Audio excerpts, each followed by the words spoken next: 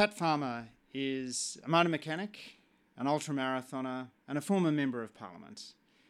Probably best known to many Australians for having just completed the 14,000 kilometre run around Australia in support of an Indigenous voice to Parliament. He's somebody who became known for his ultra running before he entered Parliament and whose appeal transcends political boundaries. Just before recording this, we went for a run up Red Hill and around through with the Kangaroos of Canberra. I can attest that at 61 years old, Pat still runs as quick as any mountain goat. Pat, thank you for taking the time to share your wisdom on the Good Life podcast today. Oh, hey Andrew, it's great to be here. It's nice to be here sitting and relaxing in your office after such a strenuous run this morning. It was beautiful this morning, actually. It brought back a lot of memories. When I was a Member of Parliament, I would run up and down Red Hill regularly before Parliament would start each day, and it brought back those memories to me. And of course, it's still a decent challenge to go up over the back of Red Hill and then down through the saddle and out the back. So I encourage anybody that visits Canberra to make sure that they do that walk, and to do it early in the morning or to do it as a run early in the morning. It's just so beautiful and picturesque. The parrots that are there, the gang parrots, the rosellas, the king parrots, and so many other varieties. And then, of course, the kangaroos are always wonderful to see up there in their normal natural environment and away from traffic. It's wonderful to see. So that, combined with the fact that you were pushing me pretty hard this morning, was a great result. And it was my first run back since I finished the run around Australia for the Voice referendum. And what a lot of your listeners may not know is that that's actually the second time that I've run around Australia. I ran around Australia for our centenary of Federation and was reminded by Pat Dodson's staff when I came through and up into Broome on this last occasion that it was 24 years ago when I ran it the last time. So understandably, I was a little bit slower this time. So let's talk about how you got into running. You're grew up as one of 7 children in Sydney. Was running in the blood? We had. I grew up in. My dad was from Italian heritage, and my mother was Irish Catholic heritage, and so we were a deeply religious family, I suppose, as far as that was concerned. My mother made sure that we all went to a Catholic school and got that sort of education because it was drummed into her. That's what needed to be done. And I remember being one of 7 kids and living in a housing commission home out there in the suburbs of Granville, suburbs of Western Sydney, that, we didn't have a lot of money. So Mum used to work in the convent as she would cook the meals for the nuns and also clean the convent in return for our school fees being paid. So it was interesting because the only amount of running that I did there at school was either away from the teachers or away from school, because I didn't fancy school too much in those days. I would much prefer to be out in the open, or the parish picnics, which were around once a year. And there was always a race on with all of that. So I did all the normal things like most kids did in those days. We played football and cricket, and so I didn't really see that I had any skills or any special qualities as far as running was concerned until Cliff Young happened to pass by where I worked at a much later date as an apprentice motor mechanic. So this was Cliff Young running the then famous Westfield Sydney to Melbourne race. What inspired you to think that you could run from Sydney to Melbourne? Well, Andrew, as you can imagine, a lot of people see great athletes do wonderful things at the Olympic Games, the Commonwealth Games, and so many other different sporting events that we so richly love. But straight away, within the same breath, they remove themselves from being a participant to just being a spectator as far as that's concerned, because these athletes look so far removed from the normal Australian, the average Australian, that we feel that they're great and it's wonderful to follow them and look up to them and to admire them, but we don't think that we can emulate their accomplishments. And then every now and then somebody comes along that looks incredibly ordinary and does something amazingly extraordinary, and Cliff Young was that person.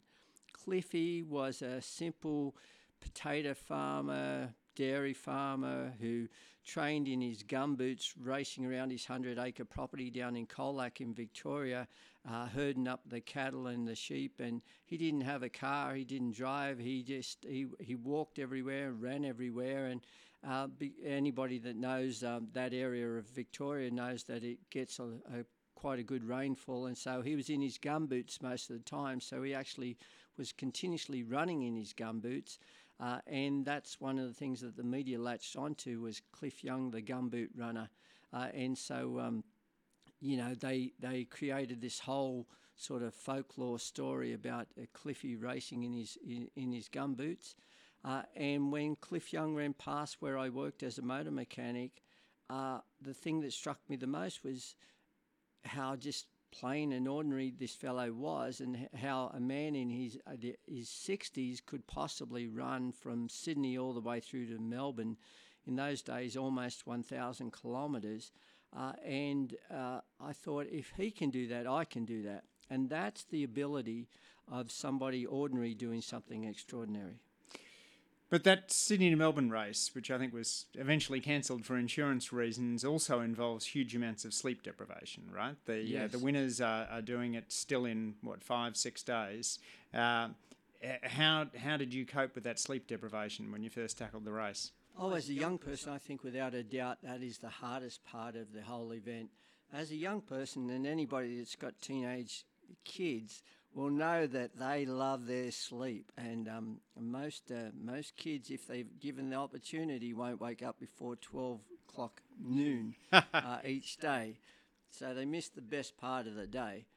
And I was the same, of course. I had to work, so I was up bright and early for work. But aside from that, on the weekends, I loved my sleep and I liked to sleep in. So when it came to a career path where sleep deprivation was part and parcel of it all, I had a lot to learn.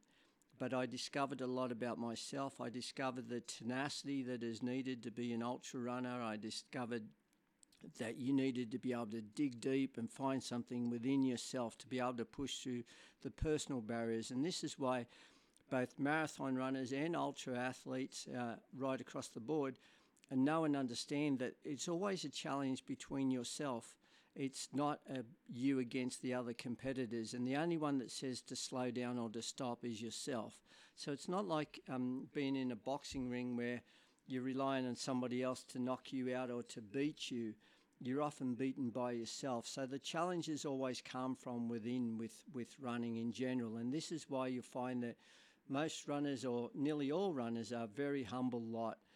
Because they know what it's like to taste defeat. They know what it's like to taste the grit and the dirt of hitting the ground so many different times and stumbling and tripping and falling, and they understand their frailties, but they also understand what it's like to push through those barriers and to find something new within themselves and to discover this wall that is so often talked about that we break through on a regular basis. So fast forward through to 1999, a huge year for you. You ran 14,000 kilometres around Australia leading up to the centenary of Federation. You were called up by John Howard and asked if you'd stand for the Liberal Party for the seat of Macarthur. And if I'm not mistaken, that's also the year that you lost your first wife, Lisa. Yeah, what happened was... Lisa and I were teenage sweethearts, and I'd known Lisa for 9 years before we actually got married, and then Lisa travelled with me on those Sydney to Melbourne journeys and through my early ultra days, which were the hardest without a doubt. And Lisa was a wonderful stabilising factor in my life, and so much so that we got married and we had 2 beautiful children, Brooke and Dylan, and life was good. But Lisa mentioned to me, she said, look, Pat, it's important that you get a real job now that the kids are, it won't be long before they start going to school, and it's important that you give the running business away and you have a crack at this. So I was always trying to be a professional runner, and I saw running with the potential of being like every other sport, where it was this huge spectacle and, could really be something. But it didn't eventuate to that. Certainly ultra running didn't eventuate to that in those days. So I could understand where Lisa was coming from. So we both decided that I needed to come up with something that was going to be my last run. But in order for me to make it my last run, it needed to be bigger than anything else I'd ever done. And to that point, I'd already run from the northernmost point of Australia, Cape York Peninsula, to the southernmost point of Australia, the southeast Cape of Tasmania, and held records for doing that. I'd already raced across the Simpson Desert twice and held records for doing that. I'd already done, right around outback New South Wales, from basically the Children's Hospital out to the Black Stump and back. That was for Rotary, for the children's wing of Westmead Hospital, and so many other different runs along those lines, including Sydney to Melbourne races and the race across America, the Trans-American race, 4,700 kilometre race from California through to New York, which I did twice and finished second and fourth in. And so against 30 of the best runners on earth. And so with that in mind, I decided that if I did a run around the whole of Australia and beat Ron Grant's record of racing around Australia, then that would be something that would be good to finish on. So we both agreed on that, and life was good. We were all set to do that. And just prior to me taking off on that event, a few months prior to it all, Lisa passed away. She was driving the car. She had just dropped the kids off at our carers, and she wasn't far from home, and she was going to put in a day's work, and the valve drop basically just popped out of her heart. So she had what they call a mitral valve prolapse. So basically she had a valve that didn't sit very well within the socket, and it used to leak blood back, and some people call that a bit of a heart murmur, and they don't think a lot of it. I suggest to everybody, keep an eye on that if they've got that condition, and stay close to your doctor and get checked up regularly. Lisa got checked up regularly, and they said everything was all clear. If she was ever going to have a problem, it would be when she was having our children, when she was under the most amount of stress. And she was fine through all of that, so we didn't think it was an issue, and we'd planned that at a much later date she would have a heart operation and get that valve replaced. Things never came to that. Just out of the blue, she was driving the car. She pulled the car over the side of the road when she felt a pain in her chest, and she closed her eyes and never opened them up again. And I would regularly run past that spot and just stand there and take a big deep breath and hold my breath for as long as I possibly could, trying to remember or trying to think about what it might be like for her in her last moments. I still even go through that from time to time now, but all these years later. But all of that aside, one of the things that came out of that situation was that I made up my mind that the two of us had planned to do that run around Australia together. And so my mum stepped in and looked after the kids for me on the road, and they came with me on the road, and we completed that journey. And consequently, at the end of it all, after speaking to audiences at the end of every 80-kilometre day, I had the opportunity not only to break Ron Grant's record, but also then to go on into a parliamentary career, which I was asked to do by, as you mentioned, the then Prime Minister of the country, John Howard. And I used that ability, one, as Lisa said, to get a real job and to have a real job, but also to help as many people as I possibly could. And I suppose, Andrew, the one thing that comes out of that whole scenario more than anything for me, and still resonates very well today, is the fact that I realised that there is a whole lot of very good people that are no longer with us on this planet, on this earth, that have gone before us. And I often think to myself, what was their life for, and what was it all about, and why am I still here and they are not? And so for that reason, I always think to myself, I need to justify every single day of my life. I need to justify why I'm still on this earth, why I still breathe air, why I still see beautiful sunrises and sunsets. And ever since that moment, I've always tried to raise funds for worthy causes, support people as much as I could, and do the best possible job I could. And I don't always succeed at that, but I certainly try. I can see very much how Lisa's inspiration and your ethic of service naturally led you into that parliamentary career. But I've always wondered, Pat, if you'd been called up by a Labor Prime Minister rather than Liberal Prime Minister, whether you would have served on the other side of the House. I don't see a lot in your story, your values, what you've worked for in your career that marks you out as a tribal person for one side or the other. Well, it's interesting that you say that, Andrew, because Joel Fitzgibbon, a man that was on the other side of politics and a person that became a good friend of mine during the course of my time in Parliament, Joel, of course, was with the Labor Party, and he said to me one time, he said, Pat, if you were asked by a Labor Prime Minister to have gone into politics, would you have done it? And I said, absolutely yes. I said, to me, I didn't differentiate between the two parties. In fact, they're both in a lot of ways very similar. And the department heads always remain the same. So people within the departments who advise all the ministers, they're a constant regardless of who's in power. So they are still given the same advice all the way through. So it takes a very strong leader as a Prime Minister or as a Minister to actually put their own stamp on each of the portfolios, and you don't see that very regularly. So what I'm trying to say is that, yes, I would have run for any party that allowed me the opportunity to be able to make a difference to the people that I could serve. And the people that I was serving at that point in time was the people in Macarthur where I lived. And there was a lot to be done in that area. People were dying in the corridors of the hospital at Campbelltown. It was regularly in the papers for, the shortage in doctors and nurses and healthcare professionals, and that seems to be an issue that never goes away. But as a result of me entering into Parliament, we were able to get a lot of money injected into the area.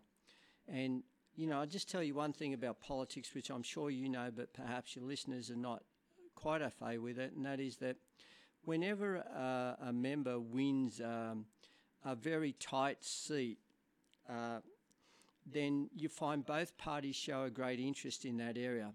If it's a very safe seat, Labor, Liberal, Greens, whatever, then what happens is people tend to neglect it as far as pouring resources into that area is concerned. So when I won that seat, all of a sudden we got a huge focus on Western Sydney, and we got a lot of money poured into that area, one, to allow us to be able to keep that seat, but then of course the Labor Party were doing the same because they wanted to win the seat back. So that was a win for the people. And so, regardless of what side of politics anybody's on, at the end of the day, it was about serving the people and trying to get the best outcomes for them. And consequently, we now have a great private hospital there. We now have a great public hospital there. We even have a medical school there, which I was proud to have been an initiating force behind all of that in the early days. And so many other educational prospects and opportunities for the kids out there, and the place has just grown astronomically since those days. But I will say this much too, that was also the result of Michael Knight, who was the state member back out in the early days out there, and was the member for not only for Campbelltown, but he was also the minister for the Olympics. And consequently, with the 2000 Olympics coming up, he had a lot of pull, and he was able to get things like level rail crossings fixed up so that we got bridges over the top of those level rail crossings, which then sped up traffic enormously and improved things out of sight. So the two of us working together made a great team, because we're both passionate about the area first and foremost, and that was aside from the political sides that we were on. So last time I looked at the figures, the average duration of service of a federal member of parliament was 8.5 years. You served 9 years from 2001 to 2010. And on your retirement from Parliament, you announced that you were going to undertake an even tougher run, the Pole to Pole Challenge. Clearly, your time in Parliament hadn't dampened the ardour for ultra running. What gave you the inspiration for Pole to Pole, and how was that run?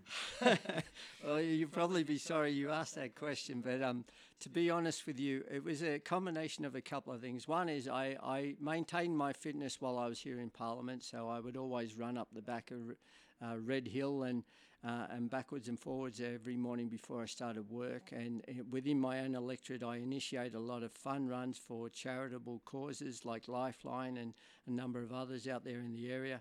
And I saw, as you do, a great combination of that connection to the people through running and a greater avenue to raise funds for worthy causes. So I love that, and I still love that about the sport. But while I was here, things changed dramatically. I found with my side of politics that basically, my side of politics then, basically what had happened is they'd lost sight of the reason why they were here. Leadership was lacking, and there was a real focus on who the leader was as opposed to what the leader could do for the people that they represented and in the role. And so there was a lot of tossing and turning and changing of the guard as far as prime ministers were concerned and leaders of the opposition were concerned and prime ministers. That was the Abbott, Morrison, Turnbull days, and it was just prior to all of that exploding, and it became quite a toxic place to work in. And I'm not proud to say that, the philosophy behind the party in those days was basically win at any cost, so long as we could get power. So long as we could get into government, that was the only thing that mattered. And often that meant sabotaging a lot of good ideas that were by the then government, the Gillard-Rudd government back in those days. And it meant that we said no to a lot of stuff that we could have supported and could have said yes to. But it won favour, and we got into government. Our guys got into government, but I didn't. I chose not to run at that point in time. I lost pre-selection. I didn't lose the favour of the people, but I lost the favour of the party because I refused to speak against things that I believed in.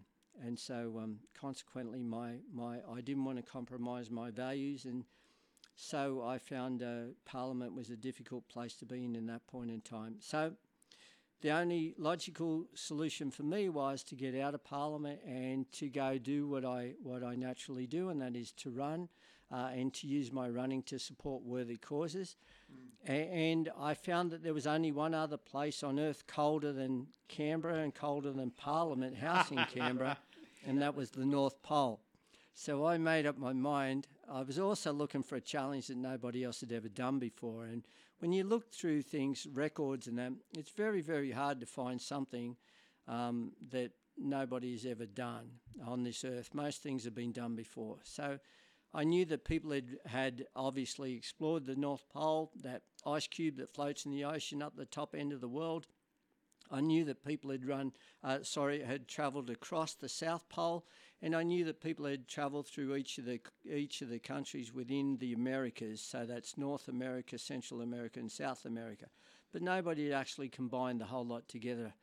So I decided that's what I was going to do.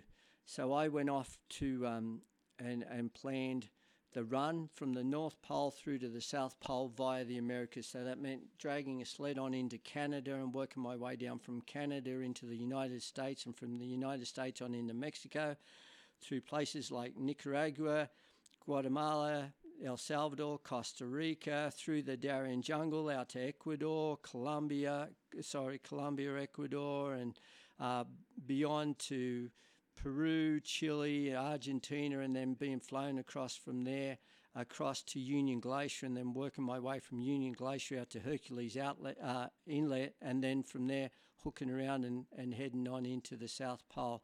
I'm pleased to say that I achieved all of that. And along the way, I did a lot of good for the International Red Cross. We raised some significant funds for them, raised awareness for the projects that they were doing within each of those countries. But I also was able to show the Australian spirit, and how I was able to show to people that nothing is impossible, that if they set their minds on something and they truly believe in themselves, that they can do anything they set their mind to. And hence my book, Pole to Pole, One Man, 20 Million Steps. Did you find that there were moments during Pole to Pole where you wondered about giving up? Or was there always a sense that you were going to make it? Because this was a bigger journey than you'd ever undertaken. Andrew, you're an ultra athlete yourself. You know that in every single event that we do, no matter what it is, by nature of it being an ultra, there is moments when you doubt yourself. There is always moments when you doubt yourself. There is moments when you feel that you can't take another step, and you compromise with your mind and your body, and you say, okay, well, I will give up, but I'll just take one more step, or I'll just do 1 more kilometre, or I'll just do 1 more day, and then I'll quit. I'll quit tomorrow. And I love that line, that catchphrase, and I want to coin that, because to say I will quit tomorrow means that you will never quit, because tomorrow never comes. And if you put it off till tomorrow, then you will always succeed. So people often use that the opposite way, and they put off good things until tomorrow, but I do it the opposite way. I put off bad things until tomorrow, and then tomorrow never comes, and I just continue to push on. So I'm happy to say that every single event that I've ever started, I've finished. I haven't won every race I've competed in. In fact, I've lost so many, if you consider losing as being not on the podium. But I have finished everything I've ever started, and it's the one thing that I stand by. And I say to everybody, the most important thing is in this life is, if you're going to start something, then finish it. And that's what I pride myself on, and that's why people know they can rely on me. If you're running 60 to 80 kilometres a day, how do you train for an event like that? Or are the first couple of weeks of the event the training? Yeah, a bit of both. One, you get yourself to the best possible physical condition that you can get yourself to, but that also includes getting yourself to the best possible mental condition that you can get yourself to. And I say the mental condition because it's most important that you always have purpose in what you're doing. If you have a good reason for what you're doing, then that will allow you to push through the bad times and the difficult times and the injuries. And so, I was running for the International Red Cross. There was people who their lives depended on the work that the Red Cross does.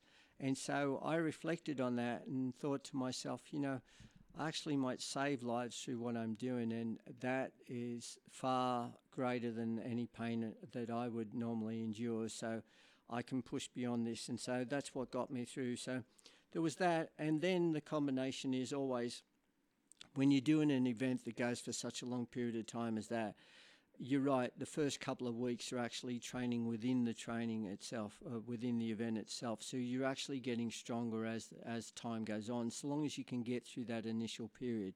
That's really what it's all about. Let me tell you a story that I haven't told too many people that happened during that run. I'll never forget, I was coming down into, I came into Mexico, and there was this huge outcry that I should not go through the Darien jungle. It was just too dangerous. There was a lot of the drug lords that were basically trying to run Mexico, and there was a real fight between the Mexican government and the lawlessness that was going on out there, and the government themselves were being outgunned by the drug lords. So there was this big push. It was going to be too dangerous and too much of a sensitive issue if something was to happen to me going through that area, the Darien. And it was renowned for being one of the most dangerous places on earth at that point in time. Kim Beazley stepped in. Now, Kim was a member of Parliament, a leader of the Labor Party, who was a good friend of mine and knew me through my running, and also knew me through my time here in Parliament. The both of us were in Parliament together. And Tim tried to. He was the ambassador to Washington, Australia's ambassador to America at the time. And when I met him, when I ran down through Washington, he said to me that there's this real concern about me going through the Darien, and I should consider flying over that area or going around it somehow, but not going through it. And when I explained to him what I'd already been through with the North Pole and North America and the top end of Canada, how difficult all of that was and how important it was that I continued to press on, he agreed to try and do everything in his power to help me. And he did. So he organised a barbecue, got the leaders of each of those countries together, the ambassadors at least, had a good chat with them, explained to them the tenacious person that I was and the cause that I was running for. And he persuaded them to support me through that region. When I got to the other end of Panama, and I had a truckload of army personnel show up that were special forces that patrolled the Darien jungle, and they showed up and they said, "We're here to basically be your bodyguards through the Darien jungle." So they were with me, 19 armed soldiers, as I went through from the next 5 days from Panama through to Colombia, through the Darien jungle. And we cut our way through the thickest part of the jungle because we would have been sitting ducks if we'd gone out into the normal tracks, out into the open. And I learned a lot from those guys as we went through there. But the most I learned from them was at the very end. I'll never forget, we came up over the top of this mountain and down into a place called Turbo in Colombia. And that officially marked me being out of the Darien jungle and into Colombia and into Turbo, the city. And they basically signed me over to the Colombian police then. I was their problem after that point in time. And I went back to thank the soldiers for helping me through there, and we'd grown a very close bond and spoken a lot on our way through the jungle. I'd learned a lot from them, and I'd like to think that they learned a little from me as well. And when I went back, they were all crying. And when I said to the lieutenant, "What's Lieutenant Perez?" I said, why are the men so upset? And he said, "They've never saved a life before."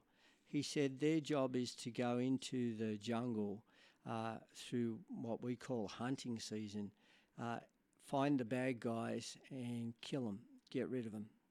Simple as that. Not to take them before a court of law or whatever, but just to eradicate the problem. And he said, through helping you through the Darien jungle, we feel that we actually protected a life, and perhaps through you we may have saved many lives. And that's something that the men have never done before, and it's really affected them in a positive way, and they feel very, very humbled by it all and privileged to have been a part of this. And it's really affected my men, and I've never forgotten that moment, nor will I ever. And I can't help but think, if you forget about every other aspect of that run and just think about that, the effect that I've had on people as individuals from time to time, just through my running, just through doing what I do best, to change their attitudes to life, their attitudes towards their fellow man, is really something worthwhile. And and I feel that that's why it's more of a calling than it is, and more of a vocation than it is, about the sporting prowess or the medals around your neck or the standing on a podium. So you're around 50 when you did pole to pole, and then a decade later, as Australia moves towards a referendum on a First Nations voice to Parliament, you decided to reprise your 1999 run around Australia and do a run for the voice. What led to that decision, and how did you find it as you went into running around Australia now at the age of 60? Well, Andrew, I had seen through my run from the top of Australia to the bottom of Australia for Diabetes Australia back in the day, back in 1991, I think it was when I did that run. I had seen the problems on Thursday Island. I had been across to the Tiwi Islands as well, and I'd seen the amount of amputees that there was on these places, and per capita the largest amount of amputees, people that lost their legs, their fingers, their toes, as a result of diabetes and poor diet, type 2 diabetes, and they'd lost their eyesight as a result of it. And I knew that there was an absolute need for change within the communities around Australia.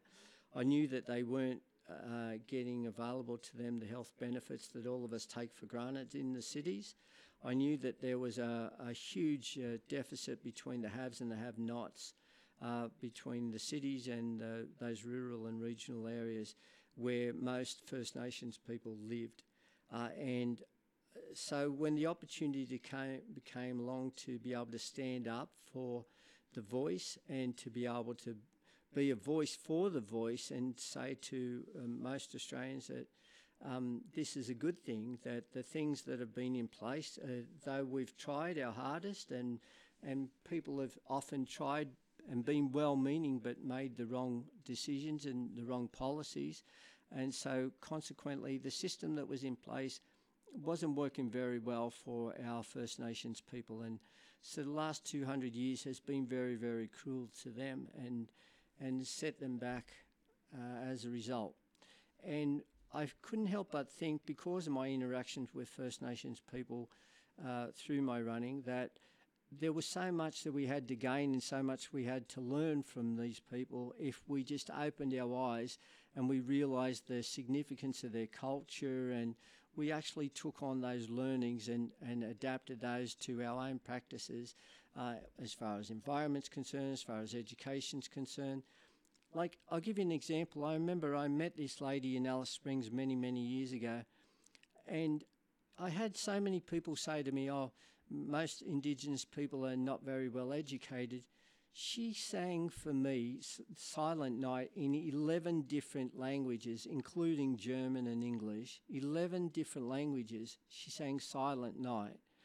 And I'll never forget that. You know, it was such a moving experience for me, and it showed me that if people are given the opportunity to learn, and then they can. You know, like many people, doesn't matter what your background is, you are then faced with a choice whether you actually do learn or not, and that's up to the individual. But having said that, a lot of people in these rural and remote areas just didn't have the choice or the chance. And so I wanted to do something to right that wrong. And so I saw, by doing a run that would bring people along on the journey, show them through my eyes, my footsteps and my film crew, the places that I was going through, what it was like really on the ground, not just those Indigenous people living in the cities, but those people that are still living off the land, and show all Australians what it was like for them and how difficult it was. You know, and I was able to show some people, you know, most places up around there near Halls Creek, where, you know, you've got 18 people living in one single house, and that house has got 2 bedrooms or 3 bedrooms in it, but there's 18 people living in there. That's multi-generations living under the one roof. And that leads to all sorts of problems with young mothers trying to breastfeed their babies and trying to care for the elderly under the same roof in the same place, and then teenagers trying to have their freedom and do all things that teenagers do and have a life as well. And it's just not working, the system at the moment. And, you know, I saw TAFEs that were up there that were buildings basically, but no teachers in them. And I saw swimming pools that had no water in them because they had nobody to maintain or look after these places or to run them. And so well-meaning governments have often provided infrastructure, but they haven't backed it up with the personnel and the education for those personnel to be able to empower the communities to take over those things themselves. That's where the real answers lie. And that's what I saw was going to come through with the voice. If you could hear things from the ground up and fix problems like that, rather than just building a nice building that you can point to with a plaque on it that says that this was dedicated by the government of the day and it's a great thing and we should all have a celebration around this building and then forget about it tomorrow. If we looked at the personnel and the training for the personnel as opposed to that, then we would go a lot further. And this was the big push of the voice, and so I was wholeheartedly behind it, and so much so that I gave up 6 months worth of planning to put the run together, and then 6 months on the road actually executing it, and then I worked on the polling booths on the day as well. So it was a big commitment, but one that I felt that I just needed to make. It was a deeply ethical thing to do, but it was also a huge physical undertaking, particularly given that you started as an ultra runner at about half the age that you were at the time you were starting off the voice run. How did the body react? You were 60 when you started, 61 when you finished, if I'm right? Yeah, true, very true. Thanks for reminding me. But look, physically, I'm like everybody, I'm never going to be as good as I was when I was in my 30s or 40s as far as distance running is concerned, or anything athletic is concerned. But you make up for it in other ways as you get older. You tend to build more stamina as you get older, and Cliff Young proved that, and so many other ultra athletes, I'd like to think myself included, have proven that through the events that they've done on into their older age. The other thing too is not only do you build up more stamina, but you build up this resilience and this understanding and more about the mental side of your capabilities, and you find ways of overcoming injuries and ways of overcoming problems that you couldn't when you were younger. And so you just draw on those strengths. So if you have enough of a purpose to do what you want to do, age should not be a barrier.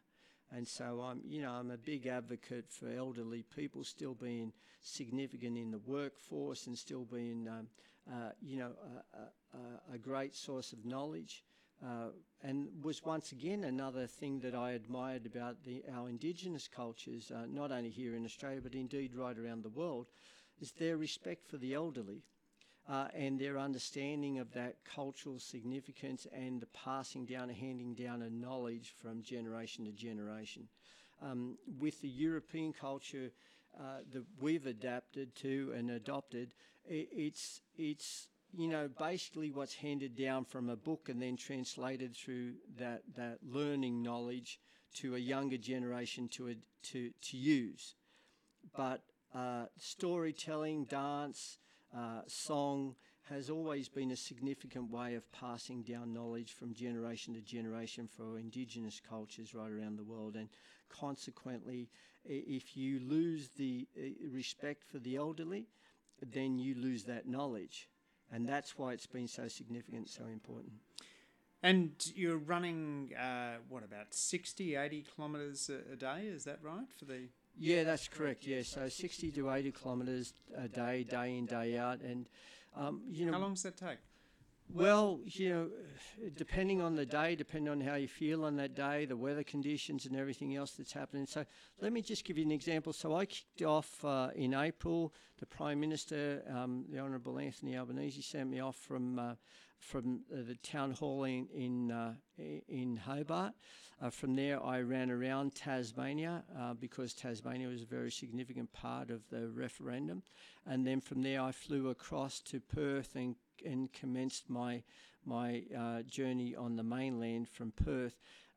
It was a huge contrast between Tasmania. The mountains of Tasmania were significantly difficult. They were not only altitude and the steepness of those mountains, but also the driving rain and sleet and the winds as I headed across to the west coast. As anybody that's ever been down there or run down there knows, that west coast can get pretty gnarly from time to time. But it was an absolute contrast between that and what I found in Perth. Perth, there was a lot of dead air, a lot of stillness, a lack of wind outside of a headwind that cut in from Carnarvon all the way up to Broome that was coming from Southeast Asia. And this is one of the reasons why most people, when they run in an anti-clockwise direction or cycle in an anti-clockwise direction around Australia so that they get the wind behind them, and then the Fremantle Doctor, of course, going across the Nullarbor. By virtue, and that's why I did it in record time the first time that I did it, But this time around, it was more about the purpose than records, and so consequently I had to go the way that I did. And the heat was regularly 40 degrees Celsius every single day going up through Western Australia, especially from Carnarvon up to Broome. It was only 2 weeks prior to that they had a cyclone up there that wiped out Pardue, which was one of the road stops along the way, which added extra problems to what we were already encountering, and that meant that there was a lack of water and a lack of fuel stops for my support crew. And when they're travelling as slow as I was on the road, so 12 hours a day running on the road, and they're trying to stick with me, they couldn't whiz ahead to the garage stations. And so, it was many times when we were very close to running out of fuel between the vehicles, and we had to do all sorts of things like sacrifice 2 vehicles so we could go ahead, one vehicle could go ahead, get fuel and bring it back for the other vehicles, etc., etc. And so, West Australia was a very, very harsh part of the whole journey. It was difficult, and there was many days when it was just absolutely relentless. So, like I said, 12 hours a day on the road every single day. There was bushfires on both sides of the road a lot of the time as we progressed on up through the top end of Western Australia. Some were lit on purpose to back burn, and some weren't. And so, you were trying to sleep in a caravan or a tent on the side of the road and inhaling a lot of smoke as well. But that was part and parcel of the journey as well, and made me realise once again the people that had no choice, that lived in these environments all along, this was their day in, day out life, whereas I could always retreat through to a city if I was to quit or give up on what I was doing. There was this constant reminder that the only thing stopping me from the luxuries of life was my will, but I drew strength from that, and I stayed out there, and that's what it was really all about. It was about trying to assimilate, and like I said to so many people, especially in my last speech that I made at Uluru at the end, I said, our Indigenous people don't want sympathy, they want empathy. They want an understanding of what they're living and what they're going through, the way things are at the moment. And if you walk a mile in their shoes and you understand that, then you find that you're a lot more supportive and a lot more giving. And that's what I was trying to emulate through my run. And by encouraging other people to come along for a kilometre, 2 kilometres, 5 kilometres, or as you did, 15, 20 kilometres. And I know Jim Chalmers ran with me for 30 kilometres when I was running through his electorate up there in Logan. It was just fantastic to see so many people come out and share that journey with me. And I know that sense of purpose was really important to you in terms of keeping going. But then there's just the basic physiology of keeping a body going.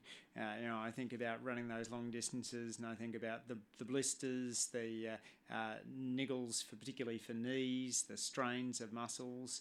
How did you deal with those sorts of things? How did you stop those problems becoming really more serious?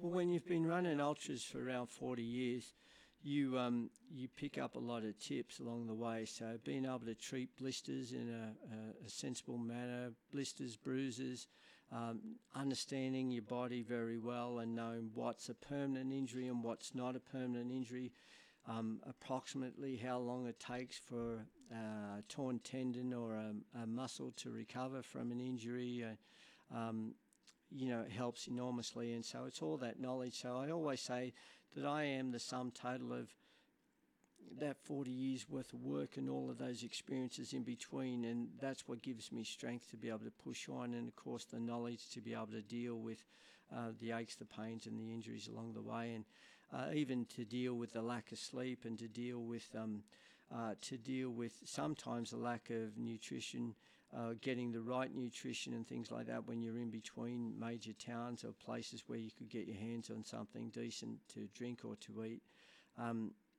So it's the knowledge of all of that. So it's often a reflection of what you've done in the past and knowing that you've pushed through this barrier before and you'll get through it again. Just hang in there. What did you weigh at the beginning and what did you weigh at the end? Oh, look, I start most events off around about 67 kilos, which is a little bit heavy for me, but I always like to go into a multi-day event a little bit heavy. And then I drop down to 59 kilos. My ideal race weight is 61 kilos. That's when I'm fast.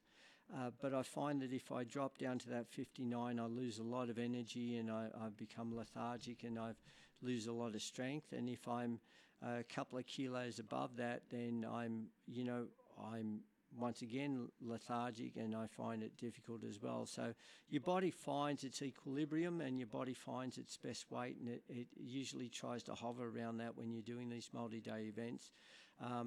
But of course you have to back it up, and you have to back it up when you're doing that many miles. You're burning around 9 to 12,000 calories a day. It's most important to be able to replace that and replace it with good calories. Means good healthy food, not just rubbish. I hear many ultra runners talk about chocolate here and chocolate there and a bit of this, some sweets and some lollies and all the rest of it. And that's fine as a little boost, but you shouldn't rely on that stuff as your basic substance. You need to be able to make sure that you get the right nutrition into you. It's good, healthy, vegetables when you can, rices, pastas, those sorts of complex carbohydrates as often as you can. I think the best I've ever run in my life, I ran 7 hours for 100 kilometres in World Championships in Hokkaido in Japan, 100-kilometre World Championships up in Hokkaido in Japan. That was back in the 1990s, early 1990s. I think it was about 93 or something like that. I spent a lot of time in Japan at that point in time. I had a Japanese sponsor, and I was staying at a traditional Japanese hotel at Lake Saroma in Hokkaido, and I just relied on sushi and traditional Japanese food, and I was the fittest, the healthiest, the best I've ever been, the fastest I've ever been at that point in time. And so, I swear by that sort of diet, sushis, rices, rice balls, those sorts of things, and, good protein in the form of good, healthy fish. Well, we're about to come back to Japan and Japanese food, but before we go there, I just wanted to talk about the impact of that voice referendum loss on you in particular. Obviously, it was deeply traumatic for many First Nations leaders who'd been working on it, in some cases, for decades. But for you, having put so much time and energy into that 14,000 kilometre run around Australia, how did the loss affect you, and how did you deal with that? Well, at first it was devastating. I have to say that. There's no other word for it. It was really devastating. I know the polls were always saying that it was not going to get up and this, that, and they were quite negative in the press about the whole scenario, especially once the divide was made between political parties, and once it was highlighted by both the National Party and the Liberal Party, and the coalition decided that they would turn this into a political thing, then the country was divided. And it was such a sad state of affairs to see that happen, because this was a humanitarian issue as far as I was concerned. It was a humanitarian issue, not a political issue. And so it was only right that the First Nations people, the people that were here before white settlement, should be recognised in our constitution. They were counted in the referendum back in the 90s. 1967. They were counted, but they haven't been acknowledged. And this was opportunity for them to be acknowledged in the Constitution and given that respect. And it was a great opportunity for Australia that we missed. And so I felt devastated when the majority of Australians couldn't see what I could see. But having said that, most people live on the eastern seaboard, and most people live around the coastal areas of Australia, and they live in cities. And they haven't experienced what I've experienced, and hence that was one of the reasons why I was trying to take a film crew with me into these places and highlight what's really going on outside there and out in the rural and remote areas. It's a difficult thing to talk about because, me personally, I get up the next day and life goes on as normal. But for so many of those people that I call my friends that I met in those communities, not just on this occasion, but on so many other occasions before, so many of those First Nations people, for them, one, it felt like this was a real opportunity for them to fall in under the one umbrella that everybody else is under, and to be accepted. And secondly, it was a real sort of opportunity for them to be able to have a say in their own destiny, their own future, because that's what the referendum was all about. It was about them having a say in their own destiny, and we shouldn't. The fact that we had to be asked the question, should they have a say in their own destiny, is hard to believe in itself. But anyway, that's the way our laws are set up, and so we had to go through this process. And then for it to be knocked back just showed me that there's a real lack of understanding. So having said that, it was very difficult at first, but in reflection, it's now made a lot of Australians wake up and understand and realise that our First Nations people do have needs and concerns. They do need to be listened to. They do need to be heard. And if, for those people that voted no, that said that, they have all the rights that everybody else has anyway, well, now is the opportunity to show them that they actually do have all of those rights, and they do actually have a say in things, and they do have the same opportunities as everybody else. So now's the opportunity for us to be able to emphasise that and to push that and to make sure that that happens. One of the things that came out loud and clear, and you'll excuse me if I sort of go a little bit off task with this, but one of the things that came through loud and clear was the fact that many people said, oh, we give them millions of dollars, billions of dollars, and, and they just waste it. That's because a lot of people in the city, they only see what's highlighted on the 6 o'clock news with kids that have been in the past sniffing petrol or glue, or kids that are out of control and having problems. We have that with our teenagers in the cities as well, and from European backgrounds and cultures, it just doesn't get the headlines that the Indigenous people have been getting over the years. And so I'm not trying to belittle that fact that there is a real law and order issue out there in the communities as well, and that there is real problems there, but it's about addressing those problems in a positive way.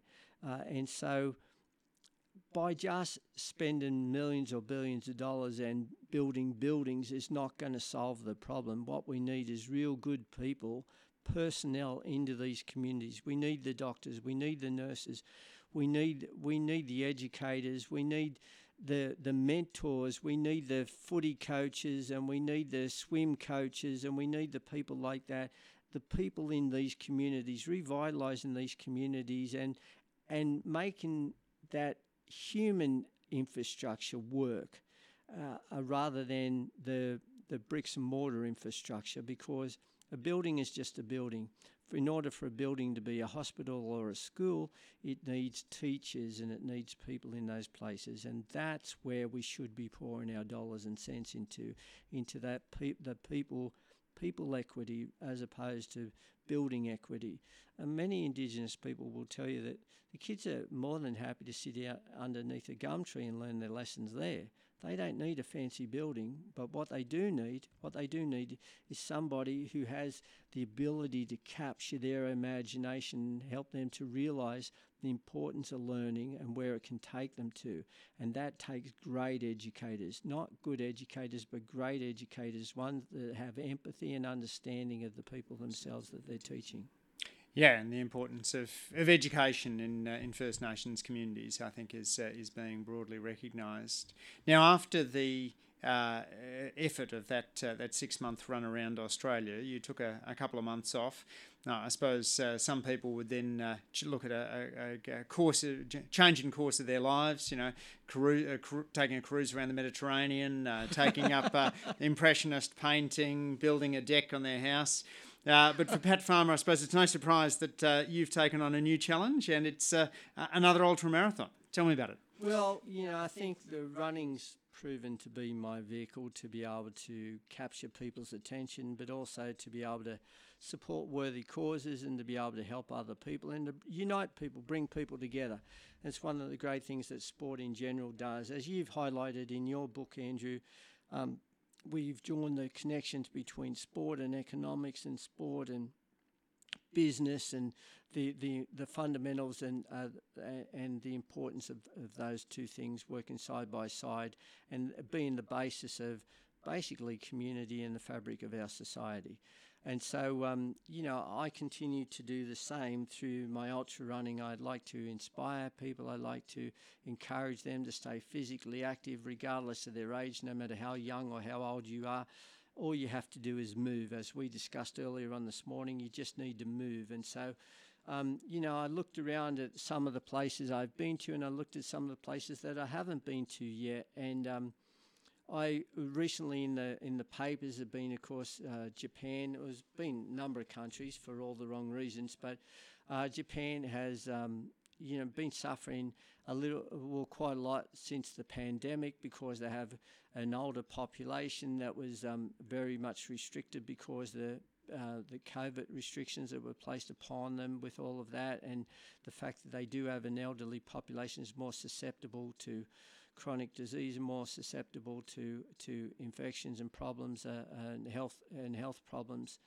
And so consequently, now that they're getting on top of all of that, it's important that they open their country up again and that they open up opportunities for people to see the beauty of their people, their culture, and the country itself. And so, I looked at that, and I looked at the recent problems with the airline crash that they had, and I just thought that was so sad, and the tsunamis that they regularly go through. And I thought, why don't we put an emphasis on Japan, one of our greatest trading nations and one of our greatest friends, and one that's very local to us and a wonderful place to go skiing, of course, sightseeing and for tourism. And so with those things in mind, I thought, well, yeah, of all the places right at this point in time where I could do a run, why don't I be the first person to run the length of Japan?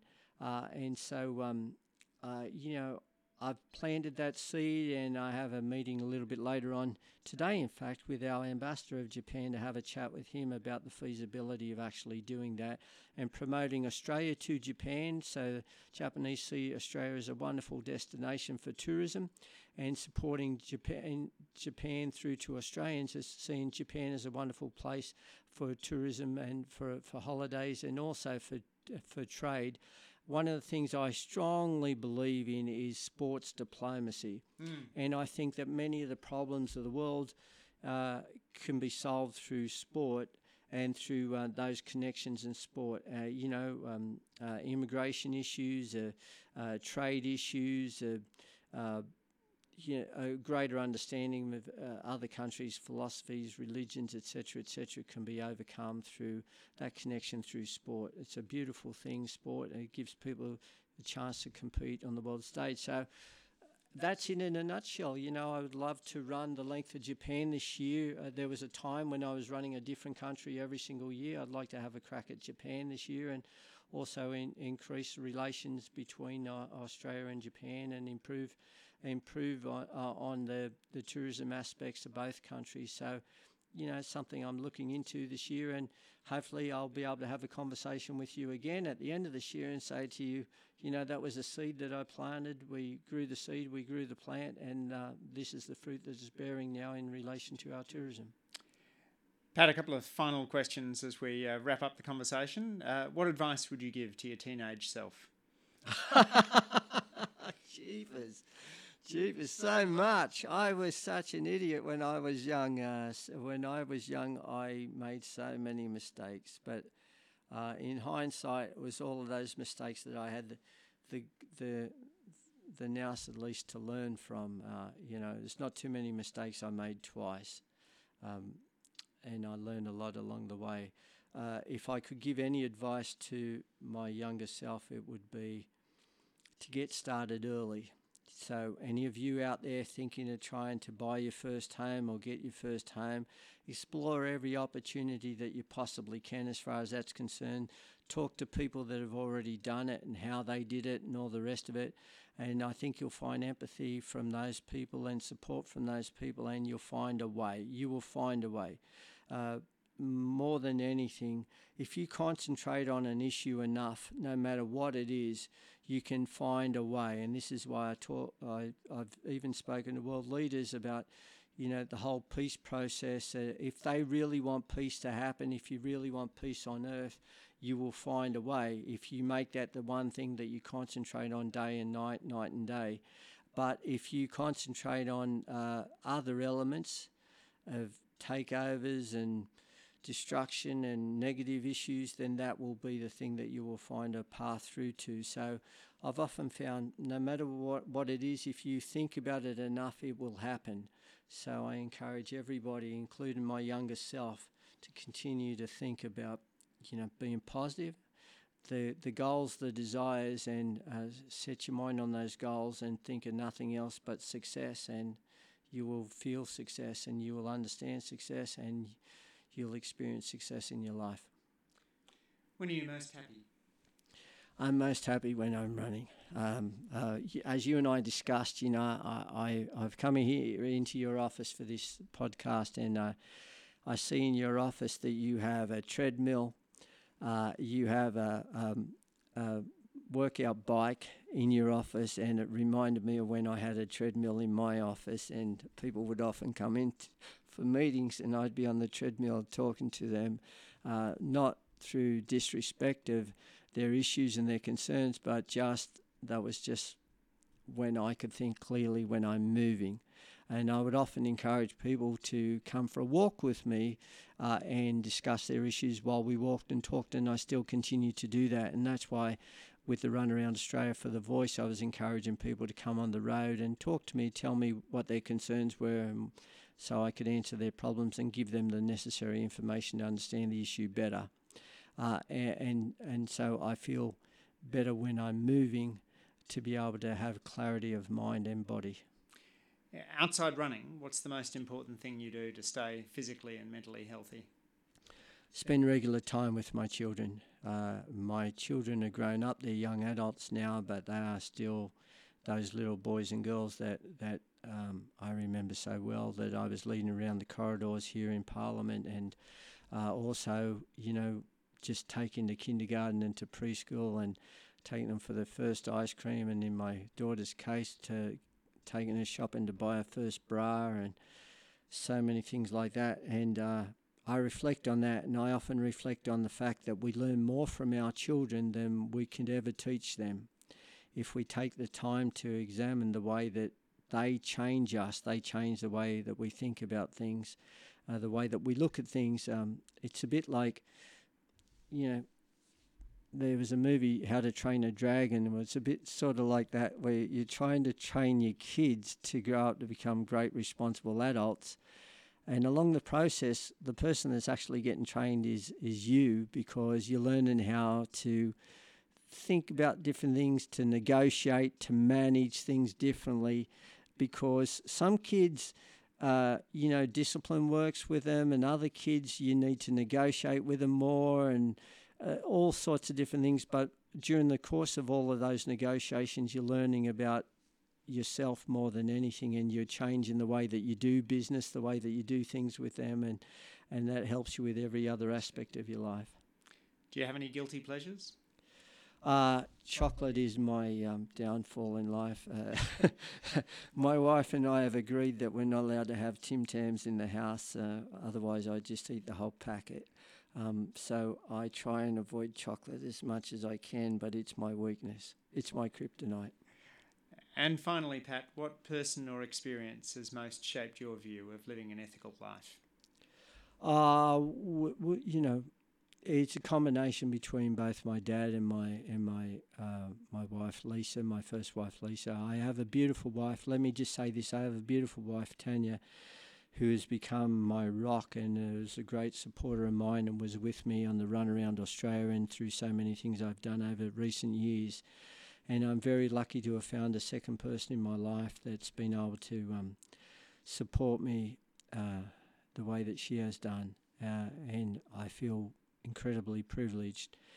But without a doubt, the person that shaped me the most was, and through tragedy, was really Lisa, and indeed my dad as well. They were both people that were far more learned than I would ever be, but they were both people that took the time.